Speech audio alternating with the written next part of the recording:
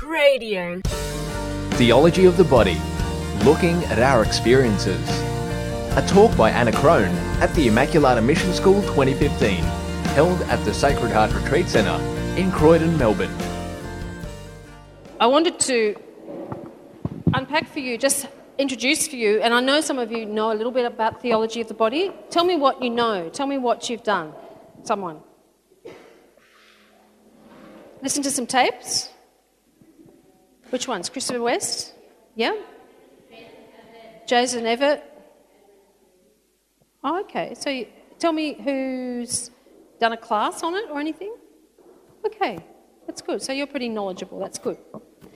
But that's why I thought I'd give you a bit of a background story, because it's worth connecting the history of this to our current culture. It's what I call cultural literacy, to be able to understand where our cultures come from, what's influenced our culture and our beliefs. Okay, well, the series of audiences that John Paul speak at looks at it. Let's look at what he covers in theology of the body. First of all, he looks at the beginning, and remember I said we go back to the beginning. He goes back to, which is the beginning? The book of Genesis. Told you it's like Dr. Adam Cooper calls theology of the body a giant Bible study.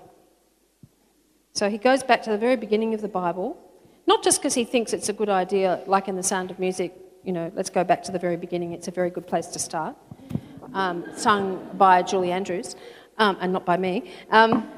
So if we go back to the beginning, he says, not just because I think it's a good idea, because Jesus himself goes back to creation. In Matthew's Gospel and in St. Mark, he has an encounter with the religious authorities of his time who debate with him about marriage. We're still having arguments about marriage 2,000 years later, aren't we? What is marriage? Who should be married? What does it mean to be married? Should people stay married? What's the kind charitable thing to do? What's the compassionate? All of that argument was happening in Jesus' time. Then John Paul goes to a next series of talks about how it is for us now. He calls this being historical, the historical man and woman, how we experience our lives, our hearts and our minds. And he says our sexuality can be redeemed in our hearts through grace. And he looks here at Jesus talking to us in the Sermon on the Mount, telling us what the Beatitudes are. So connected to theology of the body is transforming our hearts. The third little bit he looks at is the future, the age to come. And here we talked a little bit about the resurrection of the body. Do you remember we talked about the fact that our bodies are made for glory? They're made to be in God, in heaven, pure, beautiful, full of light, just as Jesus' body was glorified after his resurrection. And again, John Paul II goes back to Jesus' words. So if you like, John Paul says the word about theology of the body is the word, Jesus Christ, found in the word that is the Bible. So can you see how he's building, like those little Russian dolls, he's stacking up the idea of the word. He also talks a little bit about other things as well. He talks about marriage, he talks about the church's teaching about contraception, about fertility, partly because he can see that many people just don't understand what the church is saying about the human person. Today we're going to concentrate just on these beginning stories that he tells. Jesus points to, of course, when he's debating with the Pharisees who say, you should be able to put your wife away. In other words, divorce your wife. A man should be able to divorce his wife. And Jesus says, that wasn't how God made the love between man and woman. It's not what he intended. It's only because our hearts are hard that we think that our hearts shut down, that our hearts are like stone, that people begin to think this. Either they don't understand love in the beginning, or they think that love is something else. We talked about false loves. So he said one way to understand how we really should love is to go back and look at the very beginning. Before sin came into the world,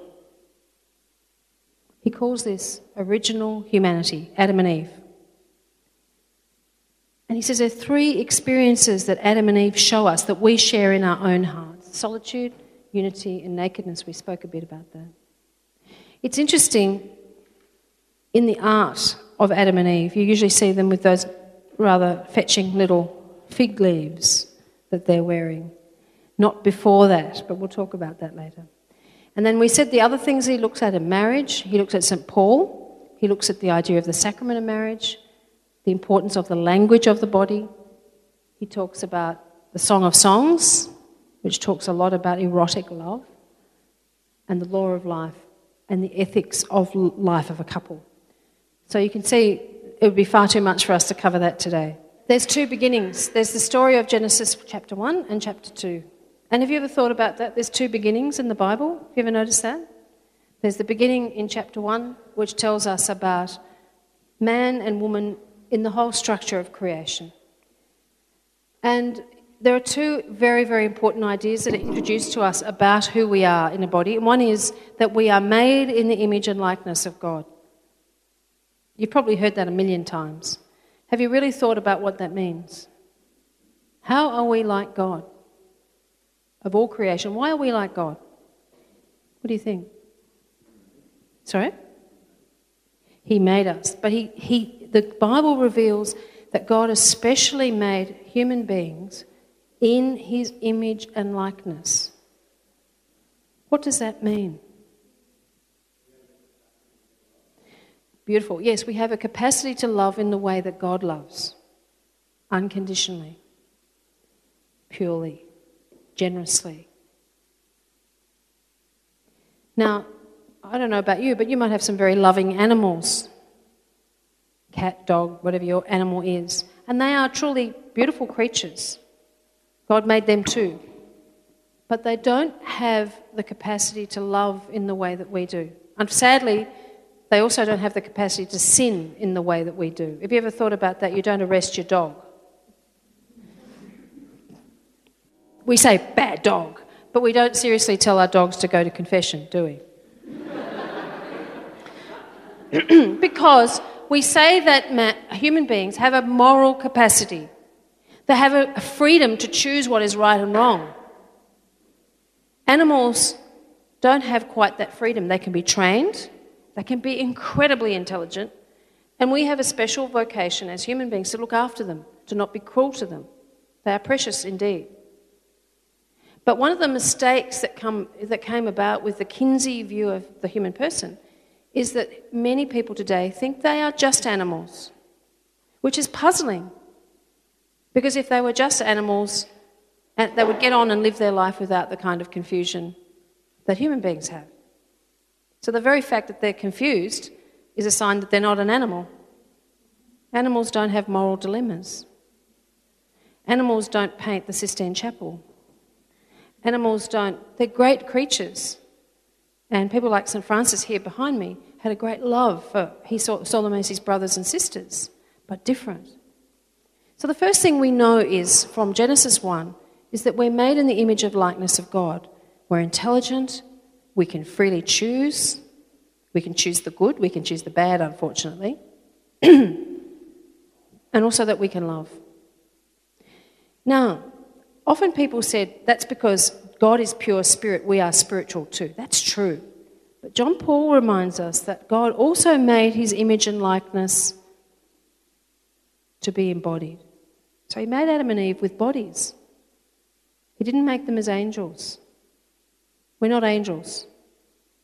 Angels have no bodies. They manifest themselves in history, but they don't have bodies. They're pure spirits.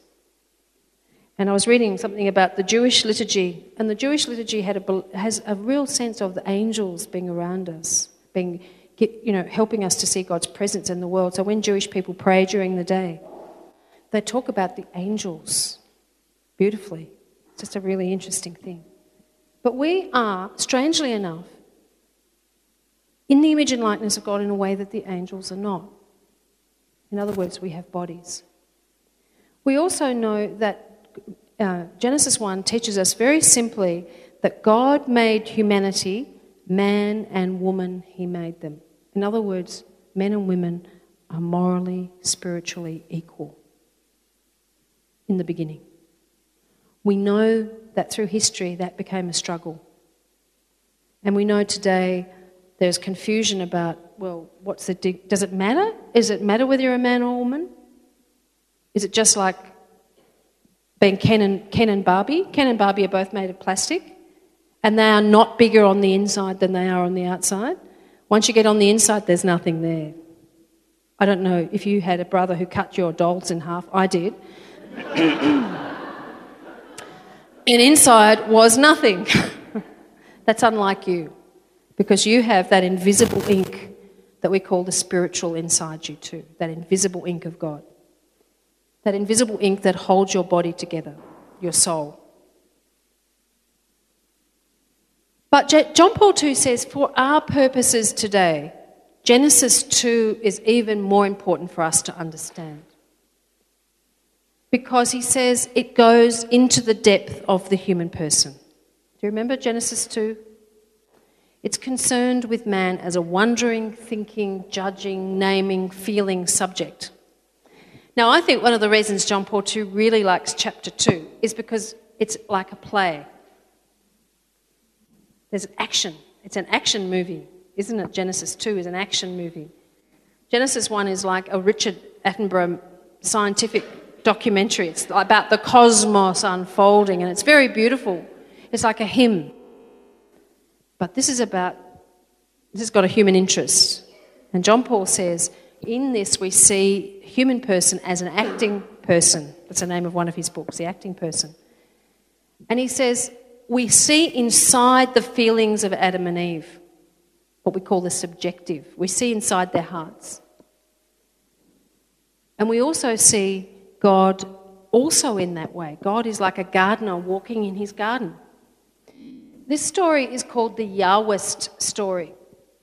In other words, it's believed to be a really ancient account of creation, very old, much older than the priestly account, which is Genesis 1, which is like a hymn. Very interesting. If you ever want to study biblical studies, this area is incredibly interesting. It also tells us about the fall from grace, how it is that human beings fell from grace. Now let's look at original experiences. What does John Paul II mean? He says, we have in our hearts, remember we talked about those aspirations, what do we hope for? Those experiences are not distant in time. They are the root of every human experience. Remember we noticed that everyone wants to find true love? Everybody wants true relationships. In other words, they're at the base of a lot of our experiences. He says it's true even if in the evolution of ordinary human existence not much attention is paid to these. We live in a very busy culture, don't we? We're plugged into iPhones, plugged into iPods, plugged into almost everything. We don't get time to be what I would call contemplative. We don't have time to go into the depth. I think a lot of people are aware of that now. I see a lot of young people getting up early on a Sunday morning, not to go to Mass, but to go to yoga. Partly because they're hungering for depth. They're hungering for integration. Partly because they're hungering after something deeper. And I think that's a sign that this is true. What John Paul II is saying is true. And then he says, but why do we care about the body? And we've talked a little bit about why the body is important and how the church, in its teaching, in its struggle with the world, in some of the heresies, biological reductionism is something we've spoken about, that we are just atoms. There's no meaning in the world, just atoms. We're just complicated Lego sets, a little bit bigger than mitochondria, but not much. We also know that we are struggling with our bodies right now too. We were just talking in the break how confusing it is, how confusing sexual identity is in this culture. Sexual identity is complex because love is complex. Because we live in a broken world. Sometimes we are confused not because we've done anything wrong, but because the messages we hear are so very confusing. So it's not surprising that some of us, including me, everyone, struggles with what it means to be a man or a woman, what it means to be virtuous or not, what it means to love truly or not, what it means to find a true relationship or not. No wonder it's confusing. There are so many different heresies out there, incomplete truths, and so many people telling us that if we say anything different, we are what? What do people accuse Christians of being? Bigoted, intolerant, hate-filled,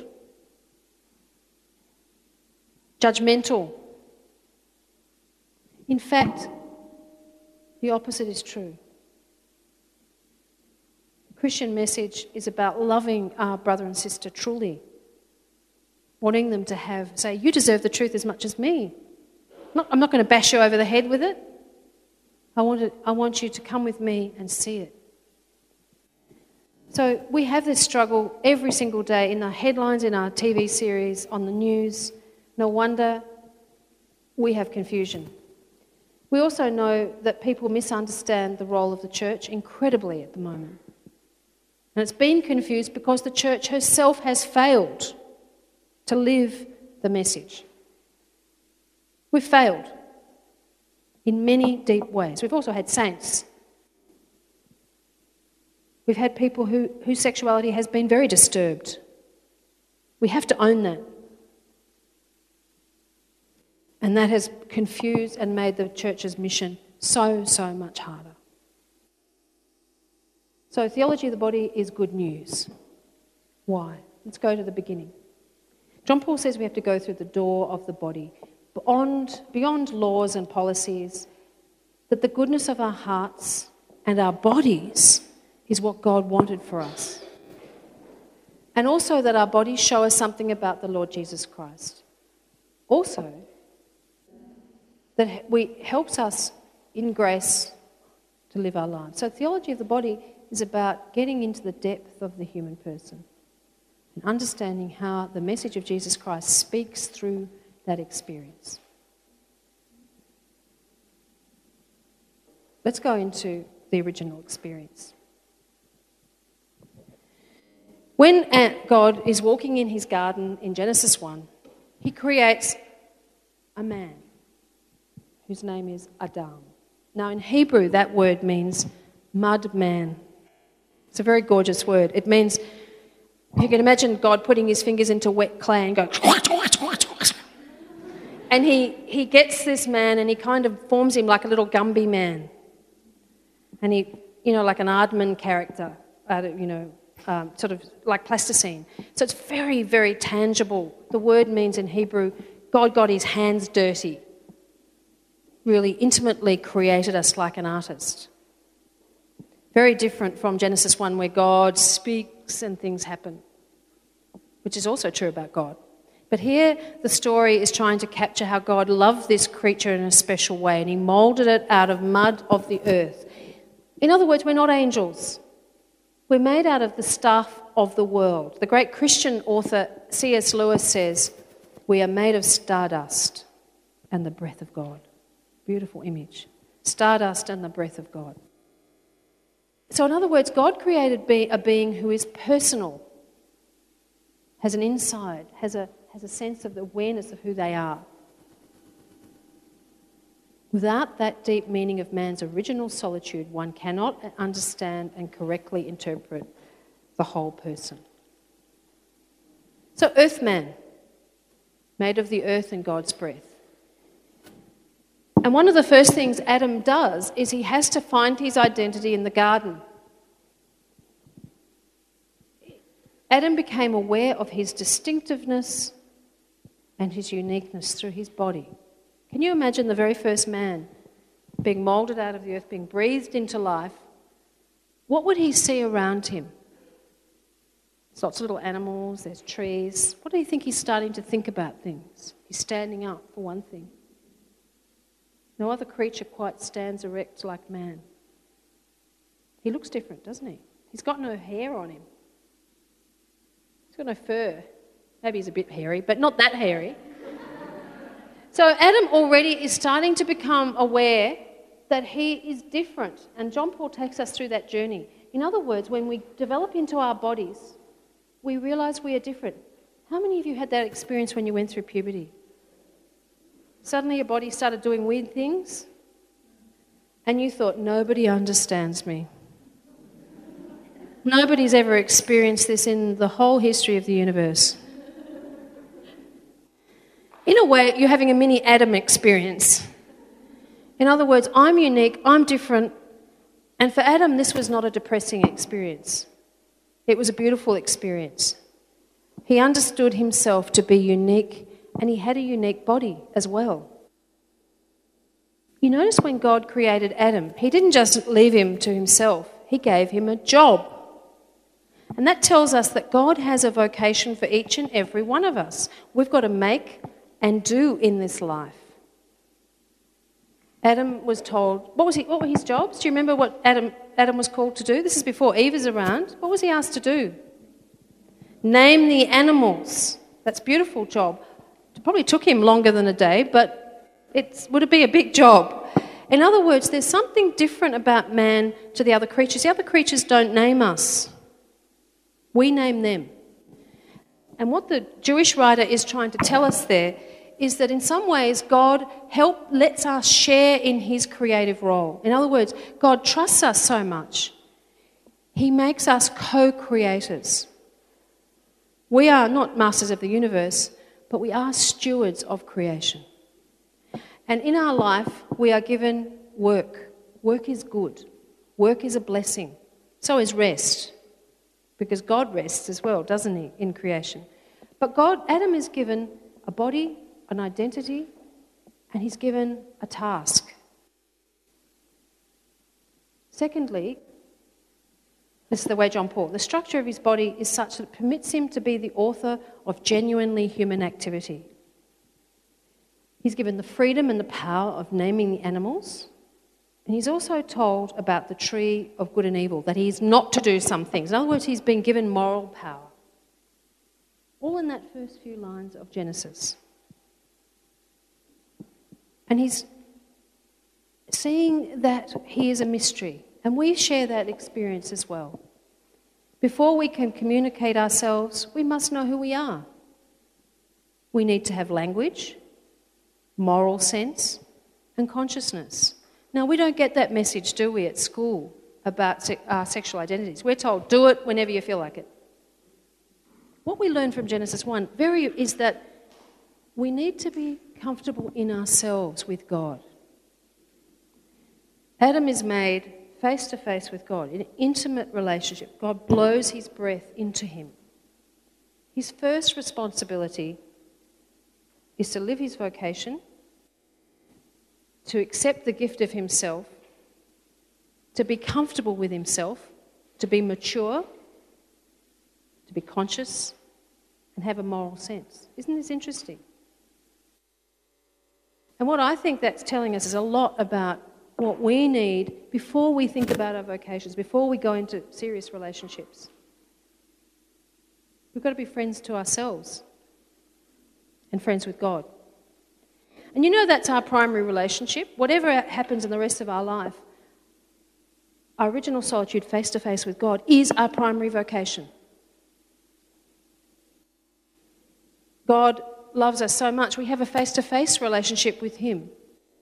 And many people who find their vocations to love God in a way that's nuptial, that is to give themselves in a sacrificial way to God, have to come to this encounter first, to find God intimately with themselves.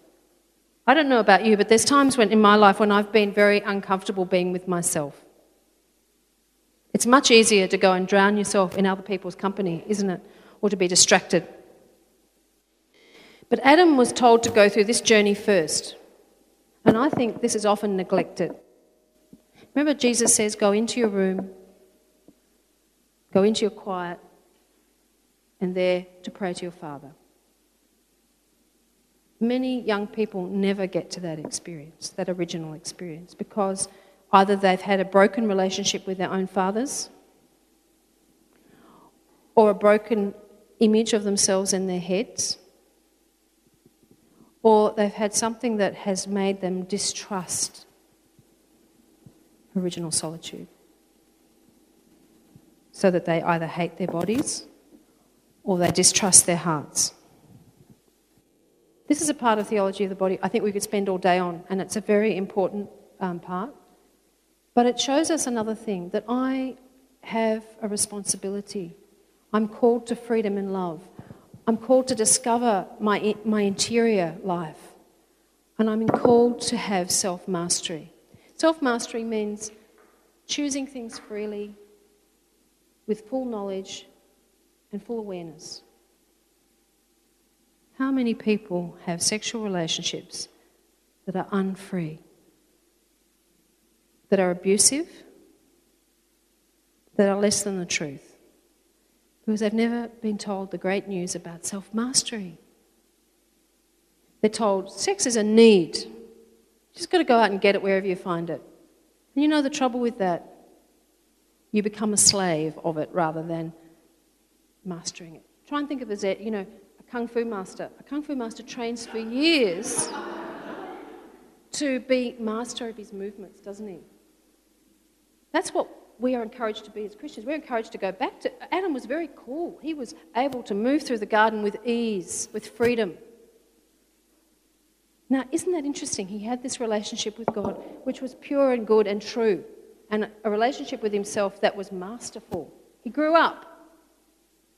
Sadly for us, in our culture, kids are encouraged to go into sexual encounters with each other or with older people before they've even found this maturity.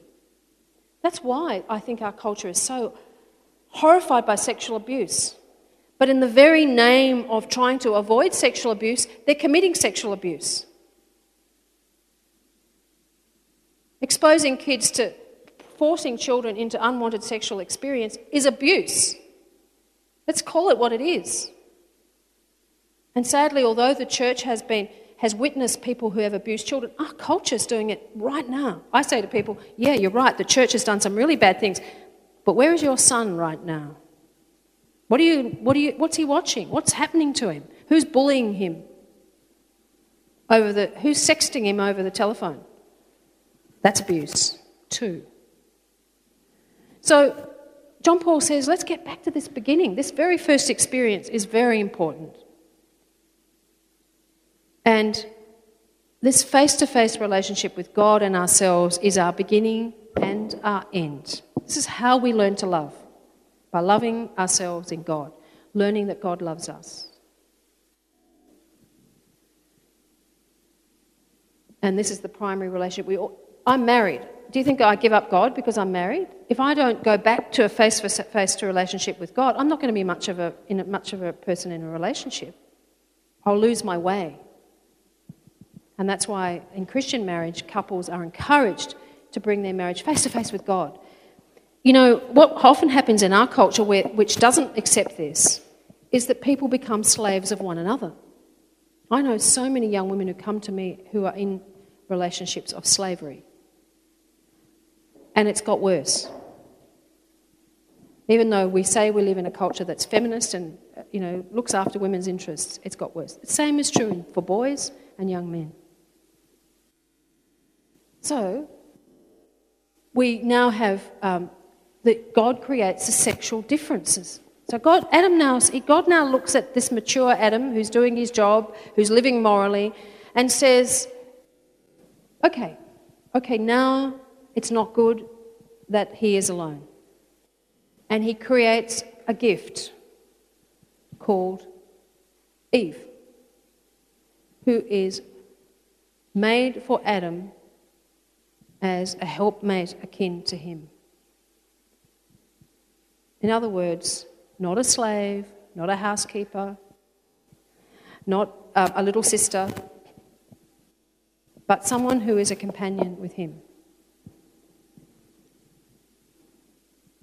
In the Genesis story, Eve is made out of the rib of Adam. That means someone close to his heart, deepest of his heart. Equal in moral dignity to him, And the word that Adam uses is that this is bone of my bone and flesh of my flesh. A sister companion. She's my kin. She's my sister in some ways, equal to me. But there's something very special about the fact that God created not another bloke for Adam, isn't it? Now, male friendships and the love between two men and two women as friendship is a beautiful kind of love. But for some reason, God created, in Genesis, we see this special relationship between two different kinds of human beings. One is a man and one is a woman. And that is why Christians are still saying, this is marriage. There are lots of great relationships that men have with each man. Men go out on adventures together. They have pals. They have father and son relationships. These are beautiful things. But marriage is about this original creation. Not because we made it that way, but because that's how it seems to have been in the beginning. This is God's will for us, that there is this special complementary relationship. Men and women are very different and sometimes puzzlingly different to each other, and yet they are equal. So why do you think God made Eve and not another Adam, Adam Mark II? Why did God do that? Yes, he needs us to see, to cross that bridge to someone who is a different but original unity as well. That's a very beautiful answer. So someone who is different to us, made differently in the body. We have to cross the bridge to meet a man or a woman, don't we? It's a little bit more of a challenge. So there's something that God willed about us going out of ourselves into someone who is like us but different in a very bodily way. We have lots of men and women who are different to each other. But men and women, each of us are men and women. We're not, no matter how confusing we might find it, we are not nothing. We're not neutered. We're not nothing. There's not like gingerbread man who's just no shape and we put the bits on afterwards. We are men and women down to our chromosomes. And God has written that into us, and there's a reason for that. And it's a mystery sometimes too, but I think that's a great answer. There's also another very practical reason why God made this the key relationship. Why is that? So they could be more human beings. It's a very practical reason, isn't it? That there could be this special relationship of love so that human beings arise out of the love of two people. Now, we know we live in a time of sin and lots of babies are conceived in less than perfect circumstances. But every person has a mother or a father, even although there's so many violations of human dignity in the IVF clinic, even IVF babies have a mother or a father. So God wanted that. He wanted us to be related by flesh to somebody else. And the only way the way he wanted that happening was between the special love of these two different types of human beings who are bone of bone and flesh of flesh. So this first experience then is of a desire to be united with this different kind of being. Someone who's equal to me but different. And God said, this is very good. This love is very, very good. This is blessed. So Jesus says when he speaks to the Pharisees, that's why God made this relationship. It's not just any old relationship. It's a very special part of God's creation. Does that mean everyone has to get married? No. Not actually married, but everyone loves as a man or a woman, and that's part of their deep reality. Not everyone has to, in fact, many people, the great saints in the world, are married to God in a more direct way. But they still have to travel through this original unity. They still have to desire to give themselves. They still have to find this true love. A person who chooses to live a life of a consecrated person is not saying, I'm choosing a life without love. They're choosing a life that's love in the way Jesus loved the world. Prior to Jesus coming into the world, the Jewish people really didn't understand that kind of vocation. The last experience that Jesus points out that John Paul wants us to understand is original nakedness. And this is where the body is on view as a sign. So Adam and Eve is created out of Adam's rib. And what happens? He wakes up. He doesn't say, oh, there's somebody else in the garden. Do you remember his words? He says, here at last. In other words, he feels like he's come home. In fact, he has come home and he's making a home. This vocation to create a home or create a family is the beautiful vocation that is the peak celebration of this love of Adam, of original unity. We desire to be with others, but particularly we desire that different person to love us in this full bodily way. And it's a good thing. It's a beautiful thing. So beautiful that the church celebrates it as a sacrament of God's presence in the world. We don't just think it's a piece of paper. We think it's two people bonding their lives and their bodies together in a way Adam and Eve did. The difficulty is that we live in an age where sin affects that kind of love. So we've got to, every single day of our lives, even though we are living in a sacrament, try to live the purity of this love. Struggle with it and try and journey through it.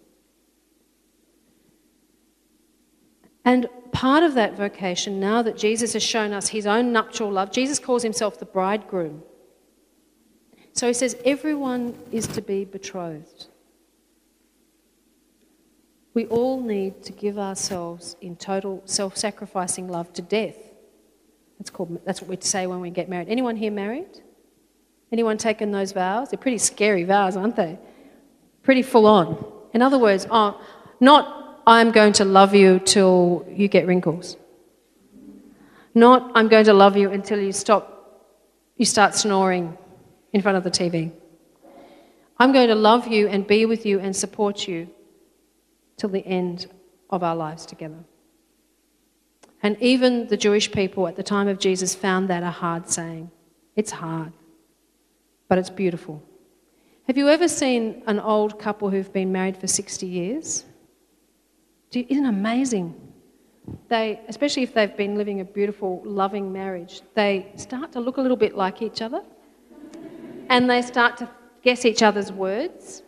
And even if they're very frail physically, there's something so beautiful and hope-giving about an old couple that you see like that. They're a real model to us. And they talk about their love in such a fantastic way that they're a great model to us, people who are not that in that age group. So 60 years they talk about their love, their deepened love. The fact that they love their wife more than they did on their wedding day is just such an amazing thing. So remember those hopes we had of true love. Sometimes those old, faithful married people are fulfillment of those hopes. But that sort of love is a risk-taking, isn't it? Because it means you're going to be hurt. Even if nothing else hurts you, you're going to lose your spouse to death. And that's something that is so hard to cope with, so hard to understand. So loving that deeply means really putting your life on the cross. In a good way, because it's a beautiful thing. It's one of the greatest things we do. This type of self-giving love to the end is also the same vocation for someone who becomes a priest and somebody who becomes a sister. They give their bodily love, they lay their bodies on the line in the same way that a married couple do, except in a different mode, a different tone. So a couple who get married say, I give you my body, I give you my heart, I give you my mind, but I still remain myself. A married couple don't become slaves to each other. They don't become the same as each other. And they say, we open our lives to total, mutual, fruitful love. What does that mean, do you think? What's fruitful love? What do most married couples hope when they marry? To have children. That they hope to have children. Again, you can't do that without two bodies. No matter how much, you do need two bodies to have a child. Even though we have IVF, IVF still requires human bodies. But the bodies are given in a special way in Christian marriage. In other words, everyone acknowledges that we don't make our own children. God intervenes and gives this child its human personhood. So we're in total relationship with God the whole way through a Christian marriage. What if you're a married person like me, who has no children? I don't have children. My husband and I don't have physical children. But we have found that in a Christian marriage, you're still open to life. And that is a very special thing as well, because you then find people become your children. Like a lot of my friends have teenage kids who come and talk to us. So if you're open to life, amazing things happen. Things, again, God writing with his invisible ink. And that's a real vocation. And we do it better because we're together than if we're on our own. What about somebody called to priesthood? Do they have a call to original unity? Yes. They're still called to be truly men, to be sexually integrated, to be loving, to be gentle, to be tender, and to do that in a way that a Christian husband would be, except his bride is the church. His bride are the people he serves. He's got to be very integrated, though, to be able to live that life in a healthy way. And that's what formation and prayer, and some priests become priests in religious orders so that they can do that in a full way. Are they unloving? No, they're sometimes the most deeply loving. John Paul II is an example of that. What about the third thing? Somebody who never finds the right person, or somebody whose beloved dies, or someone who struggles with sexual confusion or mental health issues. Are they called to this theology of the body as well? What do you think? Yes. They're called to self-mastery. They're called to be deeply loving. They're called to live their lives out of love and service. And we at the church have a special vocation to try and help them see how important their love is. We live in a time of a lot of sexual confusion, but there's been times like that in the church's history before. During the Black Death in the Middle Ages, lots of men died, and often there were women left with no potential husbands. And many of those great saints of that era, like St. Catherine of Siena, saw that they had to love God directly, that they still had to be very embodied people. She became anorexic for a while because she thought that God was calling her to live on her own as a hermit, and she became quite confused about her eating. She stopped eating. God said, "No, I'm calling you to serve the church. Come out of your hiding." And then she had this beautiful revelation of God giving her his heart. So people who don't marry that have this special call have a special way of showing us the heart of Jesus. And Catherine powerfully did that. She loved in a nuptial way. She loved as a bride. She said, "I've exchanged my heart with Jesus Christ."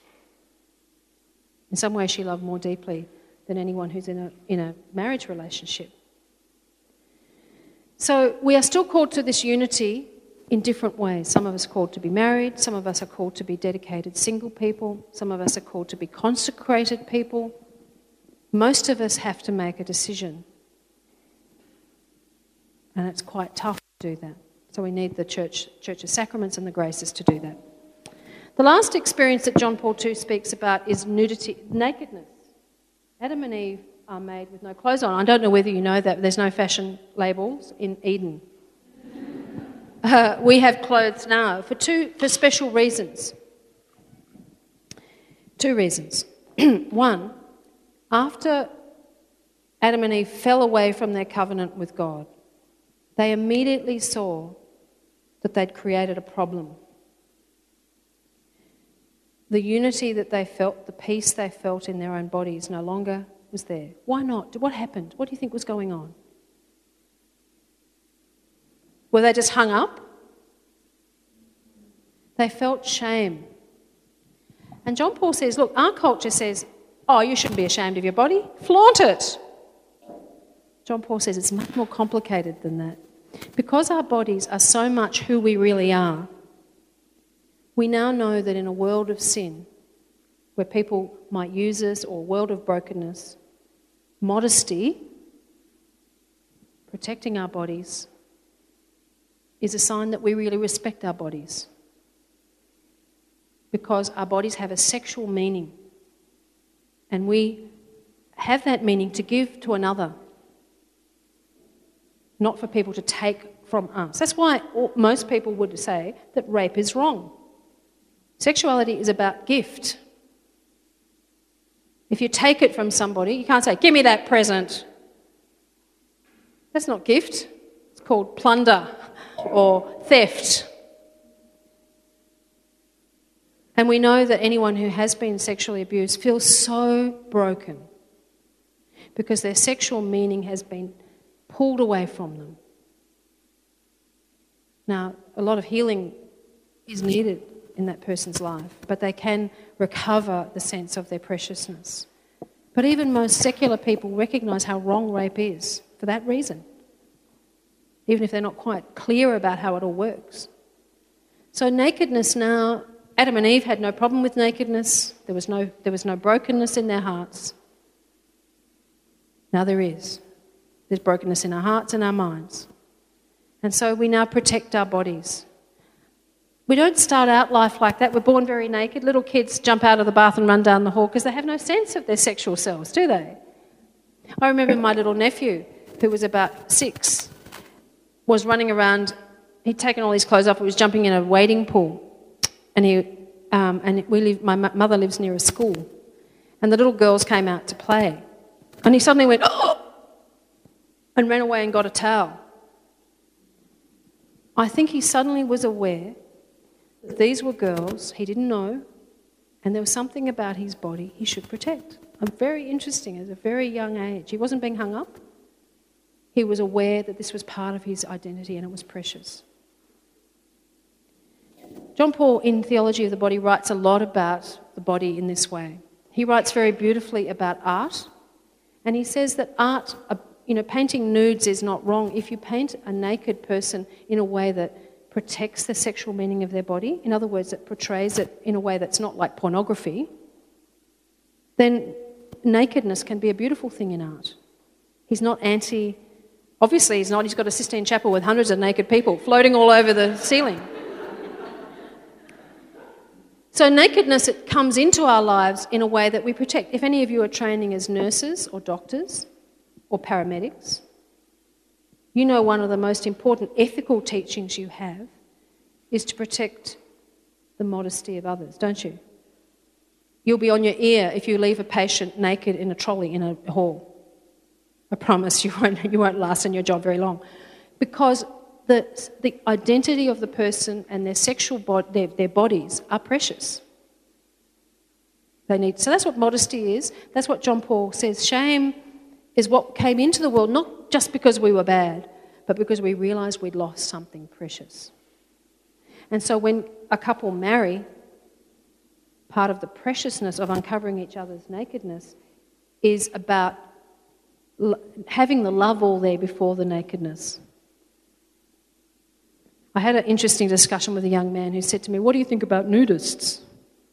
I always get these questions. And I said, well, nudists are trying to return to Eden when they're not really there. And I've noticed with nudists, they have to go to a special beach and they go, I'm going to show my body and my body's going to be free. But there's something a little bit contrived about that. I don't mean it's the same as, young boys used to all jump into the waterhole without clothes.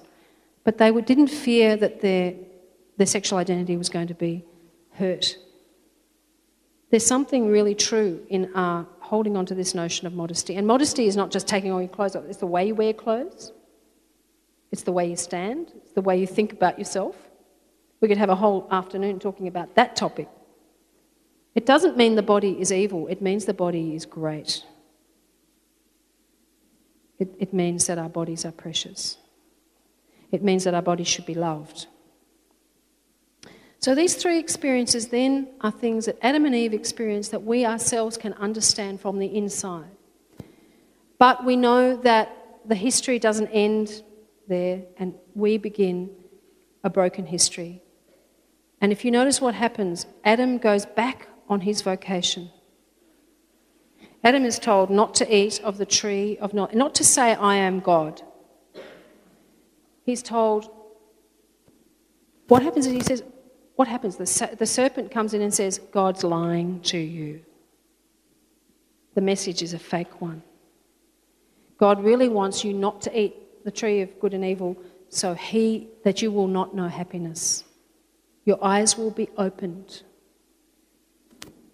And they were opened, weren't they? Adam and Eve's eyes were opened, and they suddenly realised they were open. Although they had open eyes, their hearts had closed. So they were no longer seeing with pure sight. They immediately realised that they were vulnerable, and they covered themselves because I knew I was naked. They also knew that they could no longer live in the perfect world, and that from now on, sexuality and their relationship with each other was going to be a challenge. John Paul says that what happened is that Adam and Eve became subject to different temptations. Adam had the temptation, and therefore all men had the temptation to dominate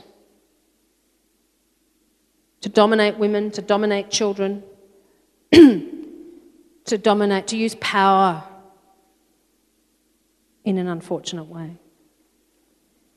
But Eve also had her temptations, and her temptation was to be possessive, to desire her husband, to keep clinging on to him. So if you like, men and women have a different way of being insecure, of committing sin. Sometimes men use it by violence or domination, and women use it by possessiveness. Possessive mothers who never let their boys grow up. Possessive mothers who never let anyone be themselves. Women can be very scary when they give into that temptation, and very destructive. So it started to happen in history. And then we have, of course, those temptations turning into actual sins. Adam and Eve's children. One murders the other. So then you have the rest of Genesis, which is a very broken story of brokenness. God never giving up. God trying to keep accompanying the human person.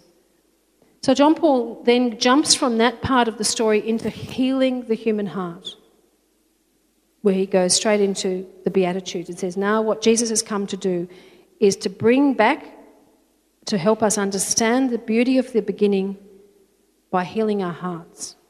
So the Beatitudes is a story of how we live well and how we live by healing our hearts so we can love aright, that we can love with fair love.